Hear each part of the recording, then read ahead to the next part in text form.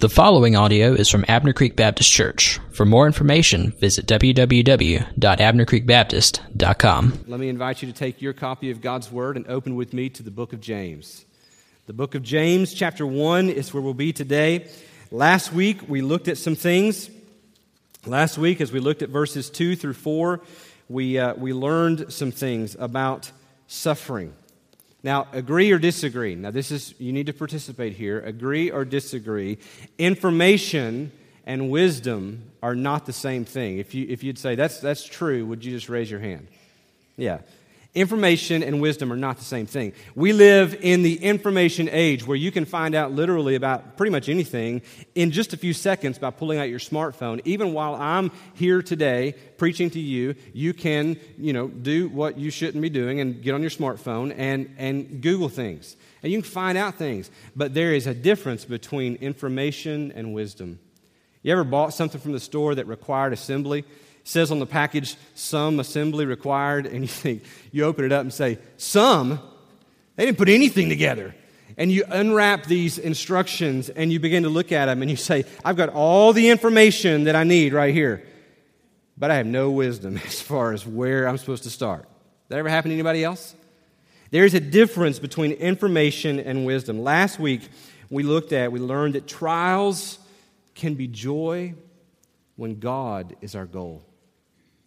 David Platt said that. Trials can be joy when God is our goal. When we looked at that passage last week where he says, look, when you encounter various trials, consider it all joy, my brothers. We look at that and we think, really? But when God is our goal, when He is sovereignly, when we understand that He is sovereignly making us what we are not for our own good and for His glory, then we can rejoice in the middle of trials. And in that song that we just sang, in all of our suffering, Jesus is better. In all of our victory, Jesus is better. We understand that suffering as well as victory can be trials. Sometimes affluence can bring trials, can it? And it's in whatever you're going through in life, sometimes you know that you're supposed to consider it joy and you're supposed to persevere under it for the glory of God and your good, but sometimes you don't know how. It's like you're opening those instructions and you're looking at them and you're saying, but I just don't know how. I don't know where to get started. Well, that brings us to our passage today. When you're going through trials, you need wisdom. But where can wisdom be found? Job asked the same question. When Job was suffering as much or more than probably any human being on earth has ever suffered, when Job is suffering, he asks the question, where can wisdom be found? And he goes through it in chapter 28, verses 1 through 11. And this is not my passage, but he goes through and he says, look, man can turn the earth over. He can dig through all the dirt and he can uncover all these precious stones and all these precious minerals. But he can't find where wisdom comes from. And he says there in chapter 28 in verses 12 through 14, he goes on and he says, look, if you could go somewhere to find wisdom, you'd go there. Isn't that true? In the middle of a trial, nobody has to tell you that you need wisdom. You're in the middle of a trial and you're saying, help! Nobody has to tell you that you need it. And if there was somewhere that you knew you could go, wouldn't you go there? He also says there in chapter 28 of Job in 15 through 19 that if there was a price you could pay, you'd pay it, wouldn't you? Even if you didn't have the resources on hand, you'd find a way to get the resources to get what you need in the middle of that trial. If you could search for it, he says in 20 through 22, if you could search for it and find it, would you ever stop looking? If you just had the hope of saying, look, it's been promised that if I search for it, I can find it, you'd never stop looking. Because if you're in that kind of trial, in that dark, dark, dark hour where you need relief and you need wisdom, you'd never stop looking for it. What the Bible's going to tell us here and what Job tells us there in the rest of chapter 28 is that there is a place you can go. There is a price that can be paid. There is a place that you can look. and it is to forsake this world and turn to God. God is the place where wisdom comes from. I want to read this passage for us this morning. I want to dive right in. James chapter 1. Look with me at verse 5, and we're going to read verses 5 through 8. The Bible says here, "If any of you lacks wisdom, let him ask God, who gives generously to all without reproach, and it will be given him. But let him ask in faith, with no doubting. For the one who doubts is like a wave of the sea that is driven and tossed by the wind. For that person must not suppose that he will receive anything from the Lord. He is a double-minded man, unstable in all his ways." Now let's just start right where the text starts. If any of you lacks wisdom. Now, I'm not going to ask you to raise your hand if you lack wisdom, because all of us in here lack wisdom. There are times when all of us would say, "Good night, I just need somebody to tell me what to do." Right? None of us are there. We all do dumb things from now and then. Verse 4, we learned that the goal is to be perfect and complete and to be lacking in nothing. But here in verse 5, he says, if any of you lacks wisdom. So it connects the two, that in the middle of the trial is given to you so that it will create perseverance, so that perseverance will create perfection, completeness, lacking in nothing. But then he acknowledges that these people that he's writing to, they're not there yet. That as it stands, they and we all are lacking in wisdom. Anybody ever done anything dumb? I'm not asking you to advertise. I'm not asking you to blurt it out what you've done. I watched a guy one time, though, when I was in high school in shop class. He brought one of those big remote control cars to school for whatever reason. I have no idea. He took the battery pack off this thing, and in the middle of class took a paper clip, a wire paper clip, and just decided for the heck of it to see what it would do if he bent that paper clip and stuck it into the battery terminal. Branded his fingers. Would you say wise thing to do or unwise thing to do? Pretty unwise, right? The scar that's there permanently on his fingers, he would say, I will never do that again. I would hope he would say I would never do that again. He wasn't quite the brightest bulb in the chandelier, if you know what I'm saying, but he needed wisdom. As a young husband, Lana and I will be married 19 years this summer, but as a young husband in our first year of marriage, I was so eager to impress her. One day her car quit, side of the road. I knew nothing about mechanic work. I just decided I'll be the husband, though, and I'll go out there and I'll get this thing running and I'll impress my wife.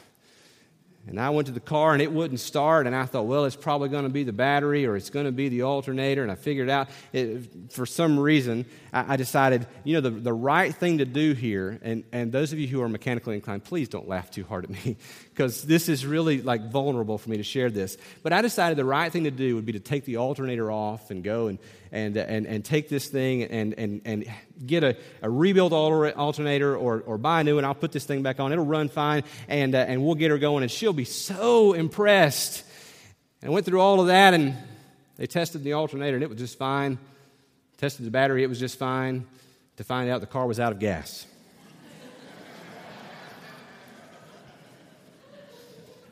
Now, to my defense, the gauge was broken. And it was registering that it had some gas in it, but it didn't have any gas in it. Now, you laugh at me, but you've done equally, maybe not equally, but some dumb things, right? We've all done dumb things. We all need wisdom from time to time. Would we not do some things differently if we'd only had more information? Aren't there some things that you'd say, if I had the complete story, all the information, I probably would have handled that differently? If you'd have had maybe a different perspective and not been coming from emotion in some situations, would you not have done that differently? If you could have seen the end from where you were and foresaw all of how it was going to play out and all that was going to happen, would you maybe not in that situation have done something differently? See, all of us need wisdom from time to time, and in the middle of trials, the one thing that you need is wisdom. We know that God intends trials to produce opportunities for us to persevere so that we might ultimately become mature. But we don't always respond that way, do we? See, when trials come our way, that we can react in a number of different ways that sometimes are good and godly, and other times they're not. See, trials can produce in you, as one pastor said, they can produce in you a response of fight. You're going to just pull yourself up by your bootstraps. You're going to work your way through this. You're going to come against this thing, and you're going to get yourself out of this. They can produce in you a response of flight. You can say, I'm getting out of here. I want out of this. And this is probably a lot of times what we do when trials come our way. We just say, how do I get out of this? I want this trial off of me. They can produce in us fright, where we just freak out, and we know we should stay, but we don't know what to do, so we just freak out and we begin to run around frantically. Or they can produce faith. They can produce this trust in God. This, I don't understand what's going on, but I know God is in the middle of this, and I'm going to trust Him. And this is what James is talking about when he's writing to these believers that are scattered throughout the region, learning to live in places where they are not readily received. And James writes to them, look, if any of you lack wisdom, let him ask. Let him ask God. Are you ever, think about God, are you ever going to come up with a question that's ever going to stump God? I mean, think through in your mind right now, what would you ask God that would stump Him? Are you ever going to ask God a question that He's going to say, you know, I don't know? Are you ever going to ask God a question where He's going to say, you know what, let me think about that a while and I'll get back with you? There's never going to be a question that you're going to stump God. I'll do that with you. You'll come to me with a question, something about the Bible somewhere that I have no clue about. And I'll say to you, you know, let me think about that a while and I'll get back with you. Because I'm not omniscient, but God is.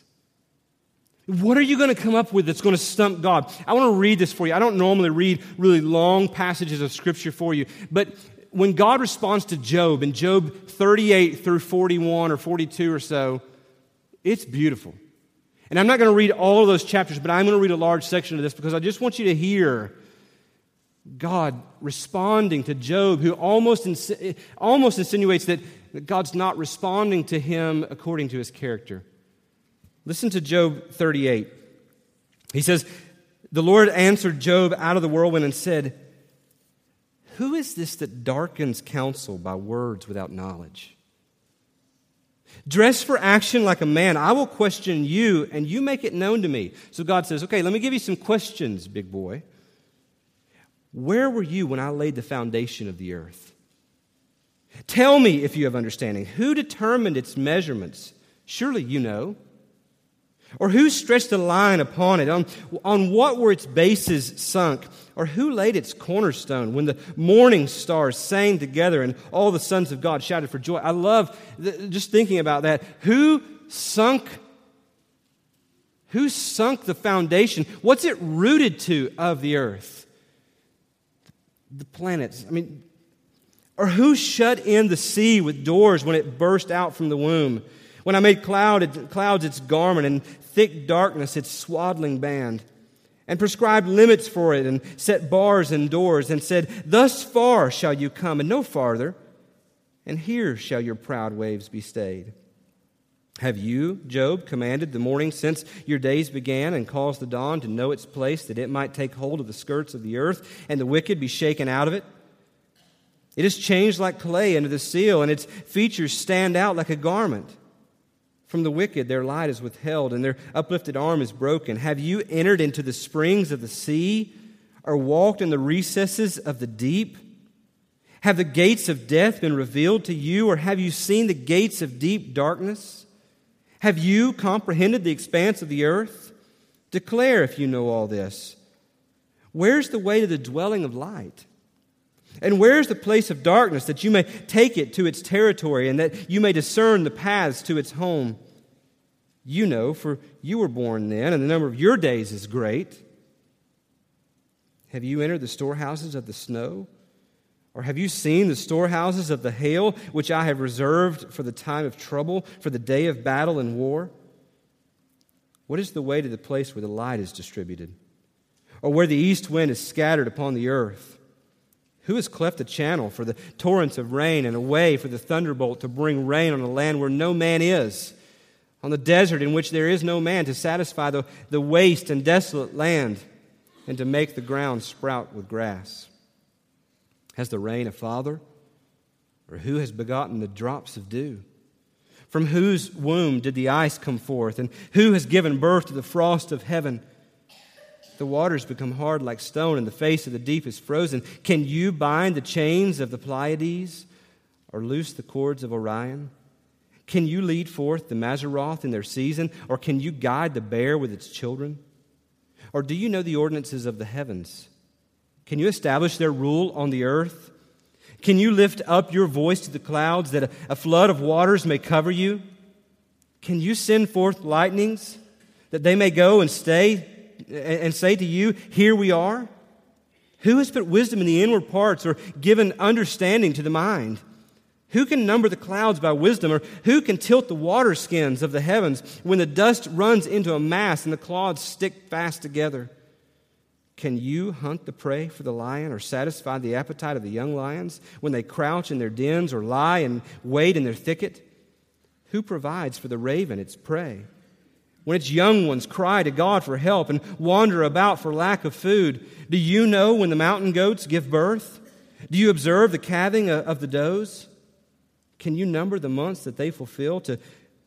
Do you know the time when they give birth, when they crouch, bring forth their offspring, and are delivered of their young? Their young ones become strong. They grow up in the open. They go out and do not return to them. Who has left the wild donkey free? Who has loosed the bonds of the swift donkey, to whom I have given the arid plain for his home, and the salt land for his dwelling place? He scorns the tumult of the city. He hears not the shouts of the driver. He ranges the mountains as his pasture, and he searches every green thing. Is the wild ox willing to serve you? Will he spend the night at your manger? Can you bind him in the furrow with ropes, or will he harrow the valleys after you? Will you depend on him because his strength is great? And will you leave him to your labor? Do you have faith in him that he will return your grain and gather it to your threshing floor? The wings of the ostrich wave proudly, but they are the pinions and plumage of love. For she leaves her eggs to the earth and lets them be warmed on the ground, forgetting that a foot may crush them and that the wild beast may trample them. She deals cruelly with her young as if they were not hers. Though her labor be vain, yet she has no fear, because God has made her forget wisdom and given her no share in understanding. When she rouses herself to flee, she laughs at the horse and his rider. Do you give the horse his might? Do you clothe his neck with a mane? Do you make him leap like the locust? His majestic snorting is terrifying. He paws in the valleys and exults in his strength. He goes out to meet the weapons. He laughs at fear and is not dismayed. He does not turn back from the sword. Upon him rattle the quiver, the flashing spear, and the javelin. With fierceness and rage he swallows the ground. He cannot stand still at the sound of the trumpet. When the trumpet sounds, he says, "Aha!" He smells the battle from afar, the thunder of the captains and the shouting. Is it by your understanding that the hawk soars and spreads his wings toward the south? Is it at your command that the eagle mounts up and makes his nest on high? On the rock he dwells and makes his home on the rocky crag and stronghold. From there he spies out the prey. His eyes behold it from afar. His young ones suck up blood, and where the slain are, there is he.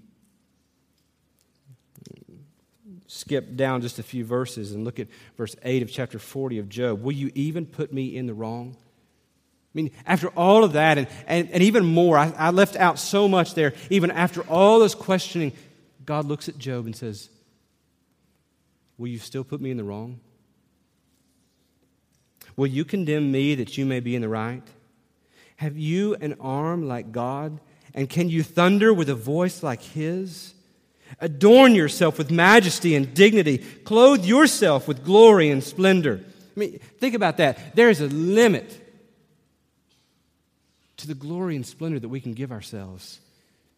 And the longer we live on this earth, we realize the more and more fleeting that is. But God's glory never diminishes. It is His whether we give it to Him or not. We don't increase His glory. He is altogether infinitely glorious with or without our praise. Pour out the overflowings of your anger and look on everyone who is proud and abase him. Look on everyone who is proud and bring him low and tread down the wicked where they stand. Hide them in all the dust together. Bind their faces in the world below. Then will I also acknowledge to you that your own right hand can save you. I read that you say, well, why would you take so much time out of the sermon this morning and read to us so much of just Scripture, just reading to us? Because I want you to feel the weight. I want you to feel the weight of the wisdom of God. Is there anything that you're going to ever come up against that's going to stump God? We know that God knows everything, but what do we often do? We try to handle it ourselves, don't we?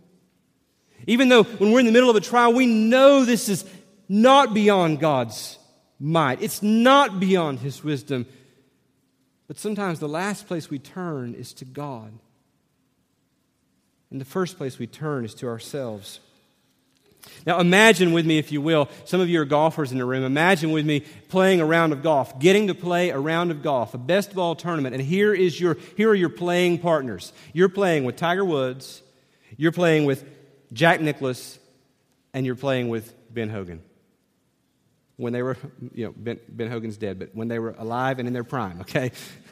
These are your playing partners. Imagine playing with them. You're the fourth man on the team, but never wanting any advice. Coming up to the ball and standing over the ball and knowing my grip's probably off or whatever, and hearing Tiger Woods from behind you say, you might ought to, and just saying, Tiger, I didn't do that to you. Can you imagine that? Jack Nicklaus, you're standing over a putt. Scott, if you would, Jack, imagine that. Why would you ever?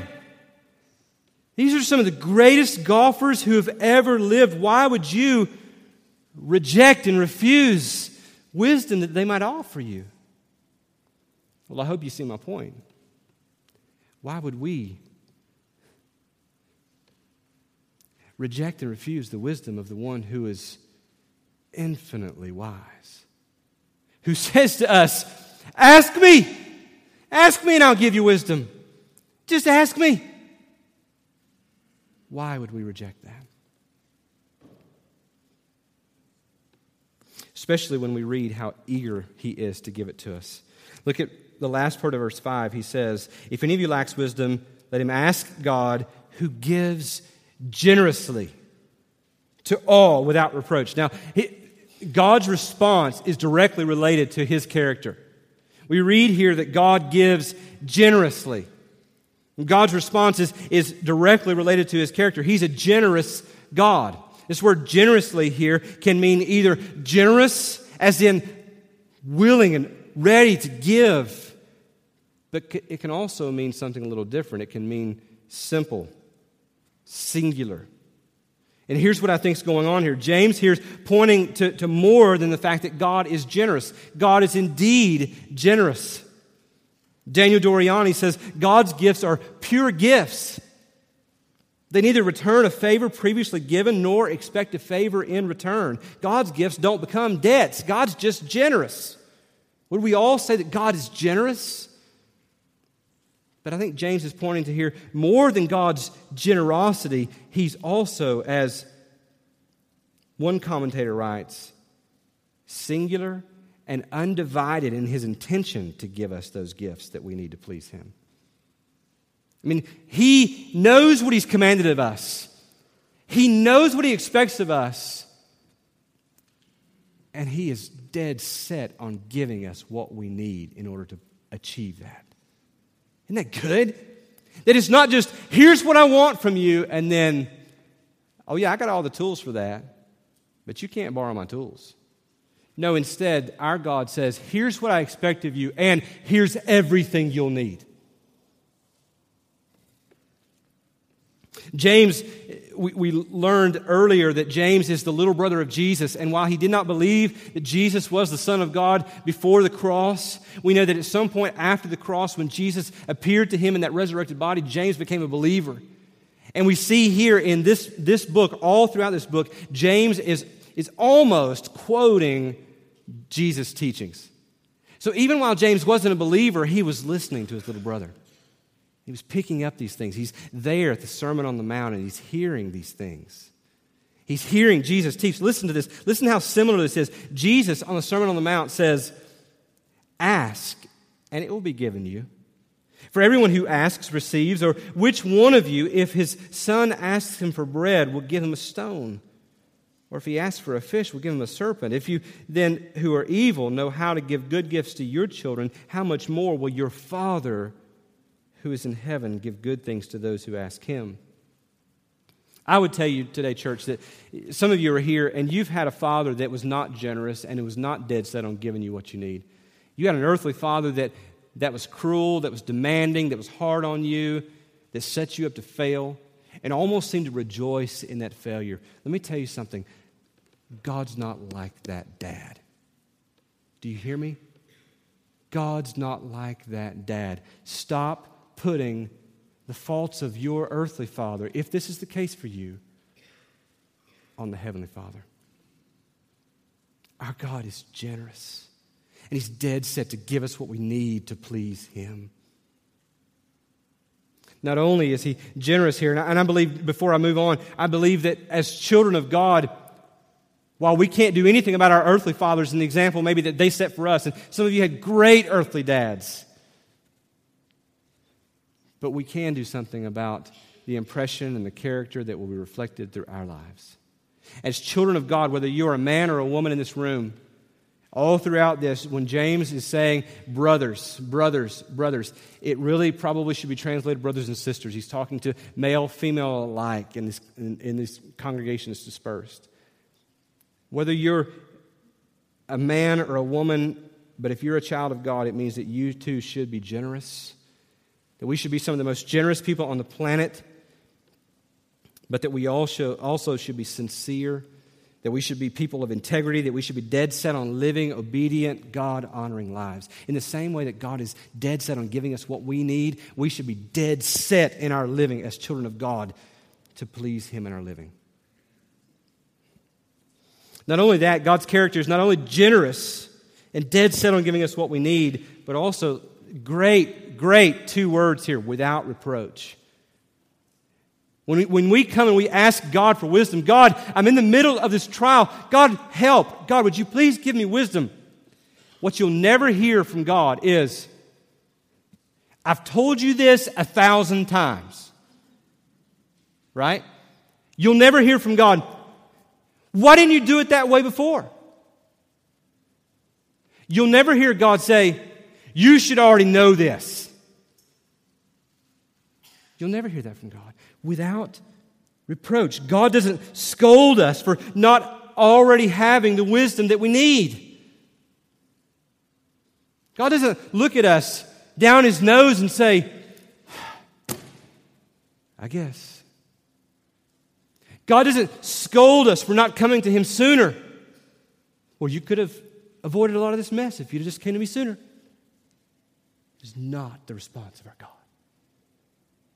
God says, if any of you lacks wisdom, let him come and ask me, and I will give him generously without reproach. Whew. Isn't that good?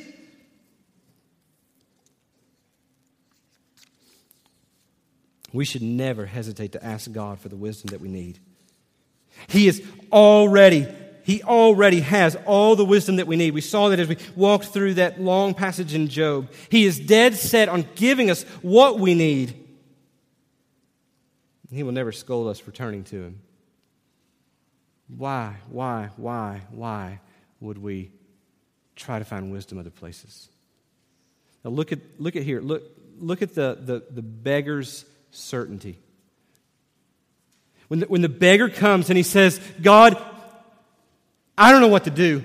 God, you do. Would you give me wisdom? Verse 5, the end of it. It will be given him. That's a good word right there. It will be given him. But look at the doubter's instability.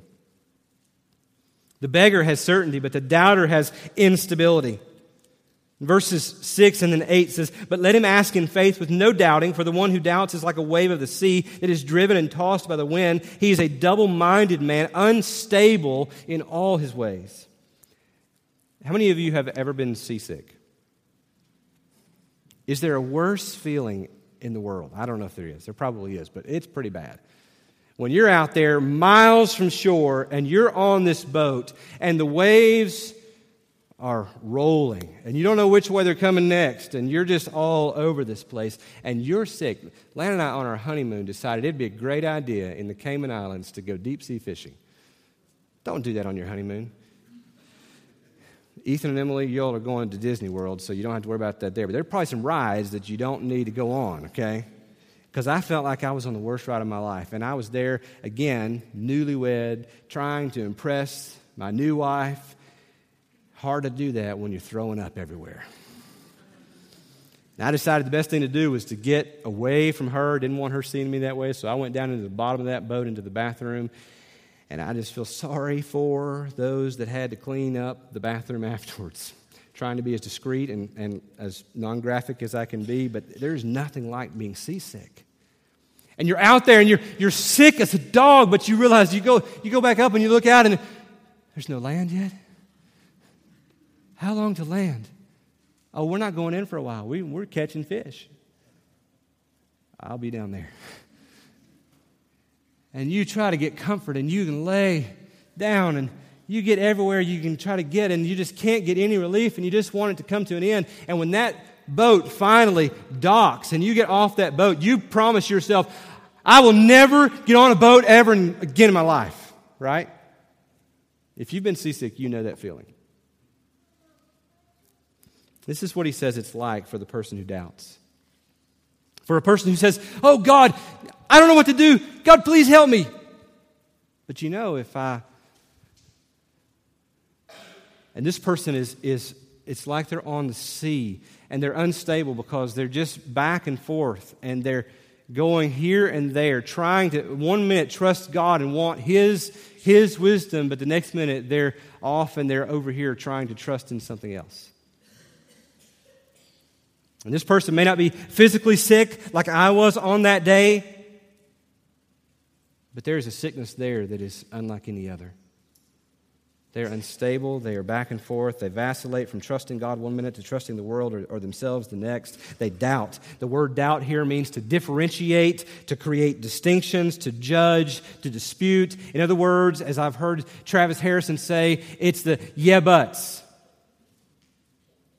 It's the well, God, I know your word says, but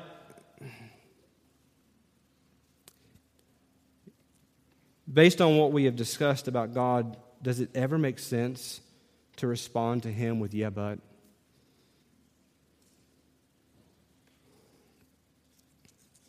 The doubter is not only unstable, but he is poor. I want you to see the doubter's poverty. Verse 7, he says, for that person must not suppose that he will receive anything from the Lord. To which we have to ask the question, okay, but wait a minute. There are sometimes I pray and I really want the wisdom of God, but I try to trust the Lord. I'm trying to believe, but doubt creeps in. Does that mean that if I ever have any inkling of doubt, that God's never going to answer that prayer? Well, if you have any history of walking with the Lord, you know that that's not always the case. Sometimes you're praying and you're trying hard to believe, but doubts are creeping in, but God answers the prayer anyway. James is not here saying that we must pray with 100% sincerity, with no doubt whatsoever, if we have any hopes of getting our prayers answered. That's not what he's saying. In fact, it would be in this state, in our weakness here, in this side of heaven, it would be almost impossible to never have doubts. There are times when we're up against situations and circumstances where it just seems impossible. And we know God's able, but in our weakness, it's just hard to believe. And that's why you read prayers in Scripture that say, Lord, help my unbelief.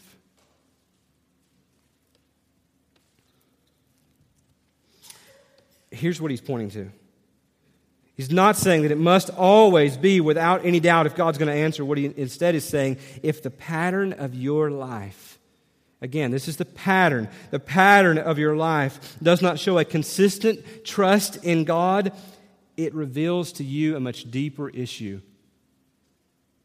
If you're never praying prayers of faith, but you're always doubting, always vacillating between trust and if you're always that, then it reveals to you a much deeper issue, and that issue is that you're not saved. You're not a believer. Because I told you in the beginning, a couple of weeks ago, when we looked at verse 1 in James, that this is going to be the hardest book that we have gone through probably together thus far. In 5 years of being your pastor, probably the hardest book because it is so practical. But it is a book to rejoice in, because in this book he's giving us a test to show us the genuineness of our faith. And so, if there is a pattern here of your life saying, God, help my unbelief. God, I need wisdom. I want to trust you. I don't want to turn to the world. God, would you please help me to stick with you? Give me wisdom to know what to do, how to persevere in this. And occasionally you turn from that and make mistakes. That's one thing. But if the pattern of your life is headed over here and you're always looking to self-help books and you're always looking to yourself to get yourself out of the mess that you created, it reveals to you that you're not a believer. Douglas Moo said this: the doubter does not possess an anchor of the soul, and therefore does not pray to God with a consistency and sincerity of purpose. He is prey to the shifting winds of motive and desire. He wants wisdom from God one day and the wisdom of the world the next. So I would ask you today the question, if you're here today, what does your prayer life, what does your asking reveal about you? Are you trusting the Lord? Are you a believer? Are you turning to the one that you know is infinitely wise and so generous and so sitting on go, ready to give you what you need? Or are you constantly looking other places? Do you need today to turn from your sin and trust Christ as Savior? I want to give you an opportunity to do that in just a minute. If you're here, and this is just practical walking out of this text, you say, okay, if I'm to ask for wisdom, God's generous, He's ready to give, then where am I going to find that wisdom? Practically, He wrote a book. Look to the book. Everything that He has deemed that you need to know, He's given you in the Bible. Ask Him for His wisdom and then turn to the book. Chances are He's already revealed to you the wisdom you need in the Bible. Secondly, as a believer, you have the Holy Spirit that lives within you. And the Holy Spirit is said to be the one who will lead us into all truth, who will steer us, who will guide us. Trust Him. Third, look to the church around you. Look to the other believers, the godly counsel. If there are people here that you say, you know what, they look like they're leading a godly life, and I believe they could probably give me a different perspective here and help me out, feel free to go and talk to them. Sometimes God speaks through the counsel of godly believers. And then fourth, there are occasions where there are things that are outside of those. You're sick. Well, go to a doctor. You can find wisdom in going to a doctor. So there's some areas for you to go to get wisdom, and God has provided all of those. God has provided special revelation in the Bible. God's provided general revelation in people like doctors and personal trainers and financial advisors and others. Go see them. But do so only after you've asked God, God, give me the wisdom. Then be ready to find it, because He is generous and ready to give. Amen? Let's pray together. Lord Jesus, we love you. God, we thank you that you have loved us, that you've loved us by sending Jesus. God, I pray that today that we would see the gospel in this message. God, that we would see that you are altogether good, and God, that the ultimate gift of wisdom that you have given us is the person and the work of Jesus Christ. God, I pray for those that are here today that are going through trials. Lord, would you indeed help them to turn to you, to lean on you, to turn away from seeking wisdom in worldly places, but instead to come to you, to ask you, God. We know that you know it all, and we know that you're generous and ready to give. There's no fear in coming to you. So God, I pray, whether we're right now, there are those who are in the middle of a storm, and God, there are those that in just a few days ahead will be going through a storm. Maybe in months and years ahead we'll be going through a storm. God, would you bring this to bear in our lives? Sink it deep into the foundation of our souls that we would be quick to turn to you. Lord, I pray this in Jesus' name. Amen. We want to give you an opportunity to respond. The sermon is never finished until you respond to the hearing of that sermon. And so Ethan's going to lead us in song. If I can help you, I'm going to be seated right down here on the front. If today you need to come and receive Christ as Savior, I'd love to talk with you. If today you're here and you just need someone to pray with you, you can come to me.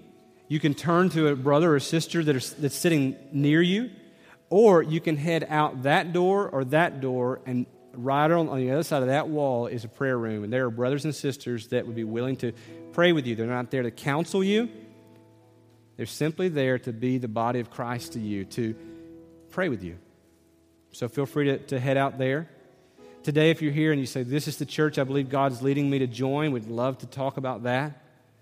Whatever the case may be, respond to God today with a yes. Let's worship Him as we respond. This time of teaching is brought to you by Abner Creek Baptist Church. For more information, visit www.abnercreekbaptist.com.